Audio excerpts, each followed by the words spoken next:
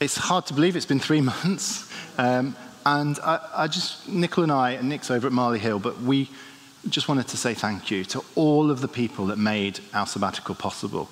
It really is important for those that lead churches to take that space, to step back, to step away from the day-to-day of church life and to rest, to fix our eyes back on the Lord Jesus, and to come back rested and for the next season. And it does feel like we're stepping into a new season, an exciting season. But I want to talk about something a little different today. So I'm not going to do a big vision talk about the church and where we're going, because I don't actually think much is going to change. The Lord has spoken to us clearly about lots of things over the years, and he's not suddenly dropped down a new blueprint for the church. But there are some things that I think he's subtly speaking to us. Little things that he wants us to do, maybe where we put our focus, how we live and journey with him, that I think are going to be significant. As many of you know, one of my happy places is my garden. I'm a biologist, so I love all things plants. And I just love growing stuff. I love the fact that little seeds that pop up and turn into plants and they bear fruits. And I've got a number of raised beds in my garden. And this year there's been runner beans, there's been courgettes, there's been carrots, potatoes, all manner of things. And they've pretty much produced a really good crop. I suppose they've had more of my attention this summer. However, there was one plant that was an epic fail, and that was tomatoes. My tomatoes were epically bad. And so I went to extreme measures. So go back, Frank, don't use this is mine. Oh, you see, you've made it worse now. So these are my tomato plants, and so bad were they, you can't actually see it, but I've got some of these halogen bulb things that you use for growing plants. So I took them inside, I set it up in my office, and they still didn't grow. And so in the end they died, and I threw them out. And as you've seen, just to rub salt into the wound, 2 doors down, this is John and Barbara's tomatoes. I can't really see a great deal of difference, to be honest. Anyway, I took my makeshift grow room down because the neighbours were starting to wonder whether I was having a cannabis farm in my house.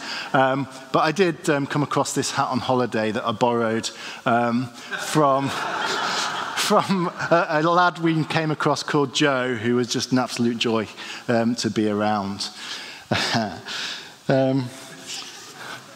But joking apart, tomatoes are meant to look like John and Barbara's tomatoes. They're meant to be healthy, fruitful, strong. It's great, isn't it, to see the green tomato slowly ripen into this beautiful red colour. That's how it's meant to be. But what was the difference between my kind of poor efforts and John and Barbara's fruitful greenhouse? And I think the answer to that question was the environment and the care. You see, the tomatoes in John and Barbara's greenhouse, they cheat. I'm going to tell you a secret, they cheat. They have like little heaters that heat the greenhouse, even when it's cold. I just put mine outside and they died. And so the environment is really important, and also the care. You see, John and Barbara are retired, and they love their gardens. They're experienced gardeners, and they go out every day and tend to their plants. And so they thrive. Mine plants are in a constant state of stress. Theirs are in this stress-free environment, and they thrived. Over the last 3 months, Nicola and I have been journeying through our sabbatical, and as we have, we've been listening to a few books. The first one was called A Non-Anxious Presence by a guy called Mark Sayers. I really recommend it. It's a brilliant, but at times slightly intense book.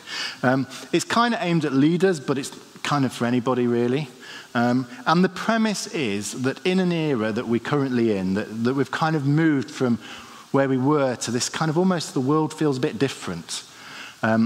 In this time, what the church needs, what people need, are leaders who are non-anxious presence, who are a non-anxious presence, who understand what it means to live in the peace of Jesus. But it's more than just a book about leadership. It's a book about life.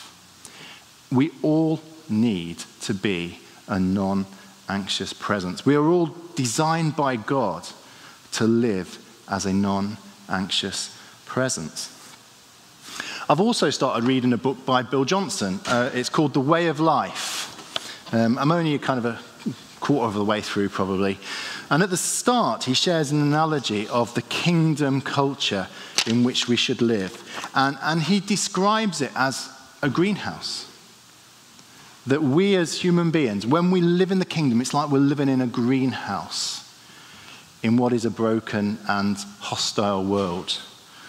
That we thrive when we place ourselves in the greenhouse of the kingdom. And as I was listening to Bill Johnson, because I tend to listen on audiobooks, I just find it easier, I was thinking about John and Barbara's greenhouse and their tomatoes, and I was thinking about my tomatoes, which were pathetic. And I was thinking, you can see the difference when we place ourselves in good environments and when we place ourselves in a space where people care, where people tend to the needs. You know, what if we lived all of the time in a kingdom environment? What if we learnt to place ourselves in the greenhouse of God's kingdom? What would life be like? How might we feel? How might we thrive? Well, today what I want to do is I want to start a conversation. And the next 3 weeks are kind of just going to touch the tip of the iceberg of what this looks like. And the series is called A Vision for People, and I'll unpack a little bit more about that later. But I want to start with this idea of how do we become a non-anxious presence in a complex and anxious world. Father God, I just thank you so much for your word, for your truth. Holy Spirit, would you come now and meet us as we come into your courts, as we enter your house? Would we meet you? Would your presence dwell? Might we be changed? Amen. Okay, to begin to understand what Jesus wants for our lives and how he has made us to live, a way for us to thrive, how to be a non-anxious presence, we have to go back to the beginning, and we have to go back to a garden. Genesis 3 says this: Now the Lord God had planted a garden in the east, in Eden, and there he put the man he had formed. The Lord God made all kinds of trees grow out of the ground, trees that were pleasing to the eye and good for food. In the middle of the garden were the tree of life and the tree of the knowledge of good and evil. I love this picture. God made man in his own image, but it appears from the text that in preparation for the creation of humanity, God had prepared a place for humanity to thrive. He had planted a garden, and this garden had everything Adam and Eve would need to thrive, to be a non-anxious presence. And so they worked the garden, and they walked in the garden with God. You know, God was with them so intimately, so tenderly. And I love verse 25. It says this: Adam and his wife were both naked, and they felt no shame. Such a place of peace and presence was this garden that Adam and Eve felt no shame. They lived non-anxious lives, thriving in the garden with food to eat, life abundant, and God walking by their side. Simple yet profound, and they thrived. I love the generosity of God. You know, just God's heart we see in Genesis 3 as well. Verse 18, the Lord God said, "It is not good for man to be alone. I will make a helper suitable for him." Verse 9, the Lord God made all kinds of trees grow out of the ground, trees that were pleasing to the eye and good for food. You know, do you see the care of God He overflowed in generosity. He wanted man to be in community, so he made woman. He created humanity. He made males and females so they could live and thrive. And out of care for his creation, he made all kinds of trees grow with great food for them to eat. But not just food. They looked great too. You know, how often should we just stop and look in wonder at the beauty of apple blossoms or the amazing flowers on a courgette plant? God made plants beautiful and good to eat. That is his generosity. They had purpose to tend the garden. They had provision. God gave them all they needed, and they had his presence and his peace. God walked intimately with them, and they knew his closeness. In this picture, we see the heart of God for all mankind. We see God's heart for you and I, that he wants us to experience a garden life, the life he created for each human being. But we know how the story goes, don't we? We know what happens next. That Adam and Eve ate from that forbidden tree of the knowledge of good and evil, and they were ejected from the garden.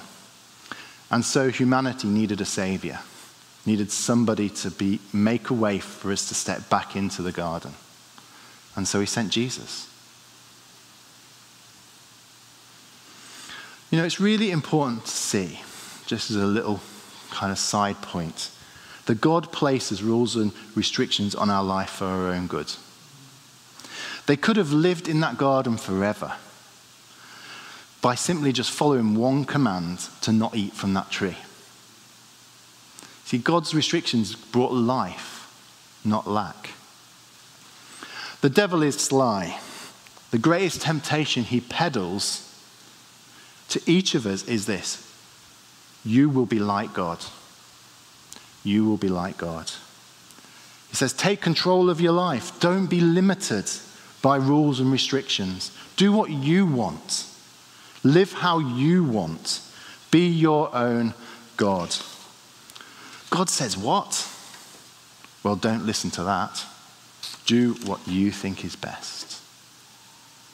That's the lie the devil peddles. This is the temptation he gives us to live independent lives. But here's the problem with the lie that you shall be like God. In that moment, as we take control, as we step outside the garden, as we do our own thing, we do receive independence. And we do receive the control that comes with that independence. But we also receive the anxiety and the stress that comes from having the responsibility for our own life.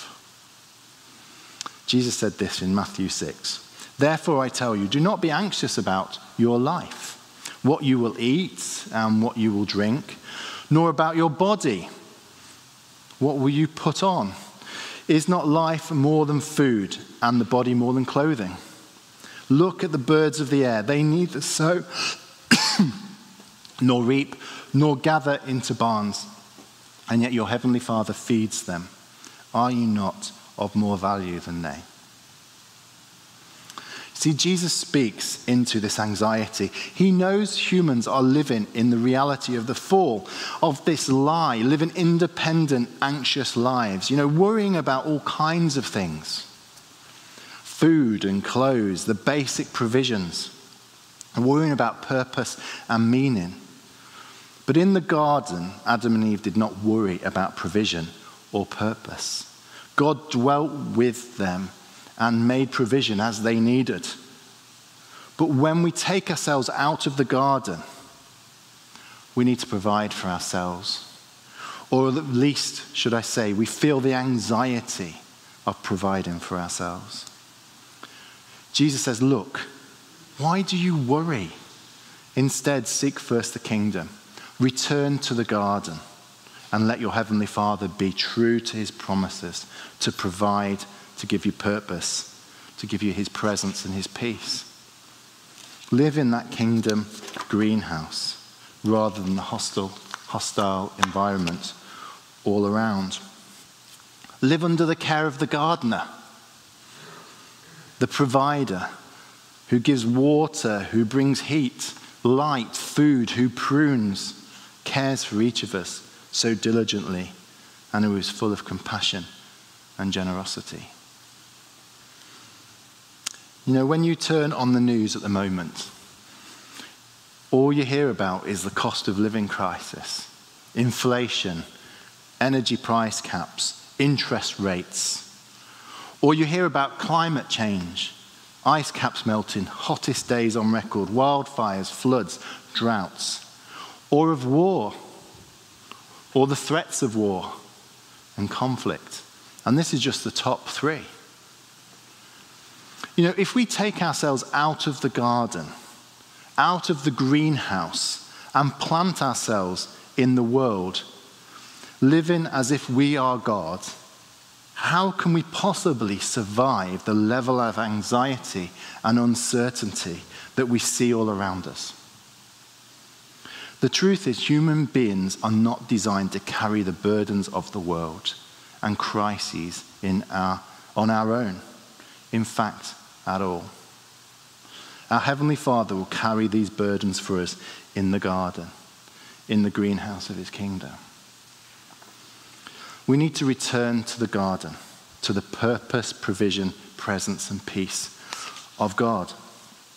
I love Psalm 1. It says this: "Blessed is the one who does not walk in step with the wicked, or stand in the way that sinners take, or sit in the company of mockers, but whose delight is in the law of the Lord, and who meditates on his law day and night. That person is like a tree planted by streams of water, which yields its fruit in season, and whose leaf does not wither. Whatever they do prospers." Or Psalm 84. "Better is one day in your courts than 1,000 elsewhere. I would rather be a doorkeeper in the house of my God than dwell in the tents of the wicked. For the Lord God is a sun and a shield. The Lord bestows favor and honor. No good thing does he withhold from those who walk is blameless." You know, when we live in the garden, under the care of our Heavenly Father, we are like a tree planted by streams of water. We do not wither, we prosper. And when we dwell in the presence of God, the Lord is our sun and our shield. He bestows favor and honor. He does not withhold anything from his children. You know, how good is this? What good news it is. Why would we want to live any other way? You know, at the start of our sabbatical, I decided I would journal my way through these 3 months. And this wasn't a daily ritual. I'm not kind of that sort of person, really. But as I read, as I reflected, as I felt a nudge of the Lord, I wrote in my journal. And one question I felt God stir in my heart was, why? What is our why? What is my why? What is the why of this church, or what is the why of the kingdom? And as I was writing, the Holy Spirit just whispered, people are our why, David. People are our why. It's that simple. It's all about people. And when you read the book of Acts, you see the church gathered. You see the church scattered. You see pioneering church, challenged church, persecuted church. And when you read Acts, you see people. You see people. Because that is the church. And daily God added people to the community. This family that he called the church. It's all about people. We need a vision for people. And it's not even that Life Vineyard Church needs a vision for people. We just join in with what the Father is doing because God has a vision for people. He always has. From the moment he created humanity, God had a vision of a garden, of a kingdom in which we can all live and thrive. So much does he have for each of us. So much love, should I say, does he have for each of us, that he sent his son, Jesus, to die in our place, to pay the price for our rebellion and sin, to make a way for us to return to the garden, because he loves people and he has a vision for people. And you see the heart of God, don't you, in Jesus? Matthew 9:36 says this: when he saw the crowds, he had compassion on them, because they were harassed and helpless, like sheep without a shepherd. Doesn't that sound familiar? Jesus looked on and saw the anxiety, the worry and stress of people living outside the garden, living in the hostile environment of the kingdom of darkness. And he had compassion on them. And he had a better vision for them, a better story for their lives. He said this: I have come so that you may have life and have it to the full. God has a vision for people, a vision for our life, where we are a non-anxious presence, where we live in the promises of God, where we live in the garden, in the greenhouse, where we seek first his kingdom and replace independence and control and anxiety with trust in our Heavenly Father and the peace that comes only in his presence and in his garden. So how do we live in the garden? How can we start to embrace this vision for people, this vision for our life, to be a non-anxious presence in an anxious and chaotic world? Well, that is a conversation that we are going to only touch the surface of today. It's one that we need to explore in the weeks and months and years ahead. But I have three great places to start. Three great places to start that we saw in the passages we've already read. Firstly, we are to meditate delight in God's word. We are to meditate delight in God's word. You know, when we do this, we will be planted by streams of water. We will find light. We will find protection, provision, favor, and honor. To meditate is to live it. To meditate is to live it. We need to know the word of God and we need to put it into practice in our lives. Is it about quiet times, personal devotions? Well, yes, of course, that's part of it. But to meditate is to reflect. It's to truly listen to what God is saying through his word and to bring change in our lives with the help of the Holy Spirit. That's what it means to meditate and to delight. So whether that's how you manage your time, what you prioritize, what we do with our money, or how we parent, how we are as a spouse, how we manage our life in general, how we react to success, or how we react to challenge, how we react to joy, or how we journey through grief, like the family is doing currently. To align our actions and attitudes to the scriptures helps us to build a kingdom greenhouse around our lives. It helps us to step back into the garden. Do you delight and meditate on the word of God? In this anxious and chaotic world in which we find ourselves, can I encourage you to build a practice of meditation and delighting in the word of God? Secondly, we need to dwell in God's presence. One day in the presence of God really is better than thousands of days elsewhere. This is not religion, you see. This is not religion. It is a relationship. We are real people. If we pinch ourselves, we're real. God is a real God. Just read the Psalms. When we feel anxiety creeping in, we spend time with Jesus. When we want to know how to handle a situation, we spend time in the presence of Jesus. There is no replacement for the presence of God in our lives. Nothing. One of the legacies of the pandemic has been that followers of Jesus are, on average, only attending a gathered environment like this once every other week at best. and often as little as once a month.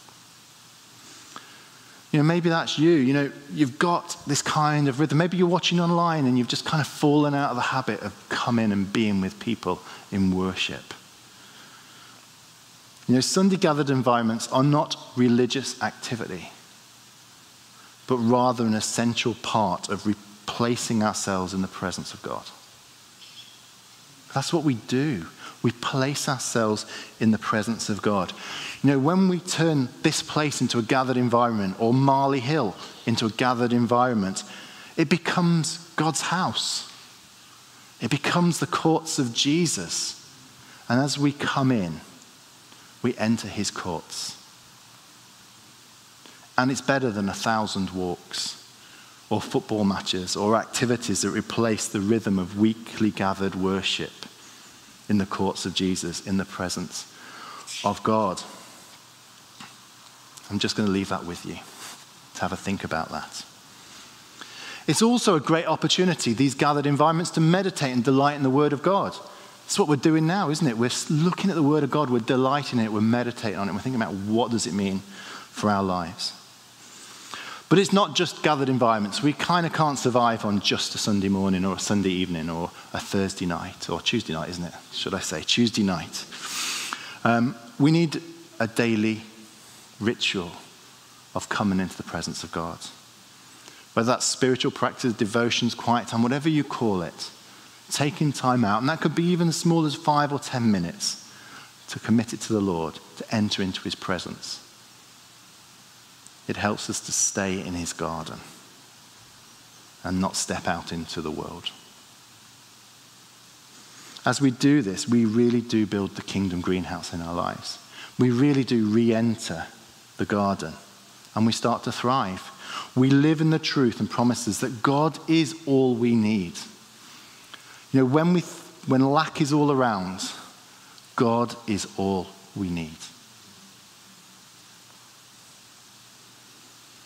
We live in the truth that he is our provider, our protector, our friend, that he gives us peace and he gives us an eternal purpose. And finally, we need to seek first his kingdom. Okay, anyone know who this is?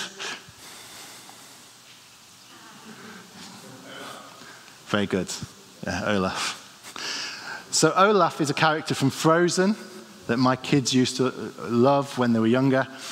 Olaf was a snowman. Well, you can see the snowman, can't you? And that when things warmed up, he started to melt.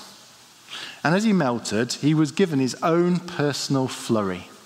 And he had this cloud that went around and it snowed, so it kept him in one piece. So wherever he went, this little cloud, this little flurry went with him. It's a really, really bad link, isn't it? Our kingdom greenhouse goes with us wherever we go. When we're at work or at the school gates or hanging out with our neighbors or socializing, we carry the presence of God. We carry the garden, the kingdom, wherever we go. As we interact with other people, it overflows into their lives too. They experience the presence of God. They experience peace. We get to demonstrate the promises of God to them as we live out of the scriptures. As we live out the scriptures we've been delighting in, as we live out of that time in the presence of Jesus, it overflows into the lives of those that we meet. As we provide food for the hungry or shoes to families who are struggling, we demonstrate the kingdom. When people walk into the pop-up pantry or the biker pantry or to the Lamp Cafe or to Noah's Ark, they don't just walk into a building, they walk into the garden. For that moment, they enter the garden. They experience the kingdom. They don't just get half-price food. They find a sense of peace in a chaotic world.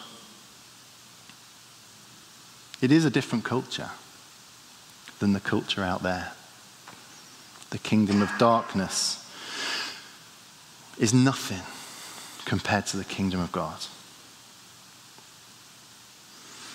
And of course, our hope and our prayer for every person we come into contact with is that they wouldn't just temporarily share or borrow the peace that we carry, that they would experience Jesus for themselves and place themselves in the garden for all of their life.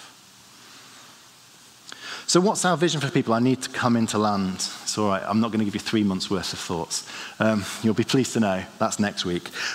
We have a vision for people to be a non-anxious presence, living in the garden, in the greenhouse of his kingdom, meditating on the word of God day and night, dwelling in his presence always, and seeking first his kingdom wherever they go.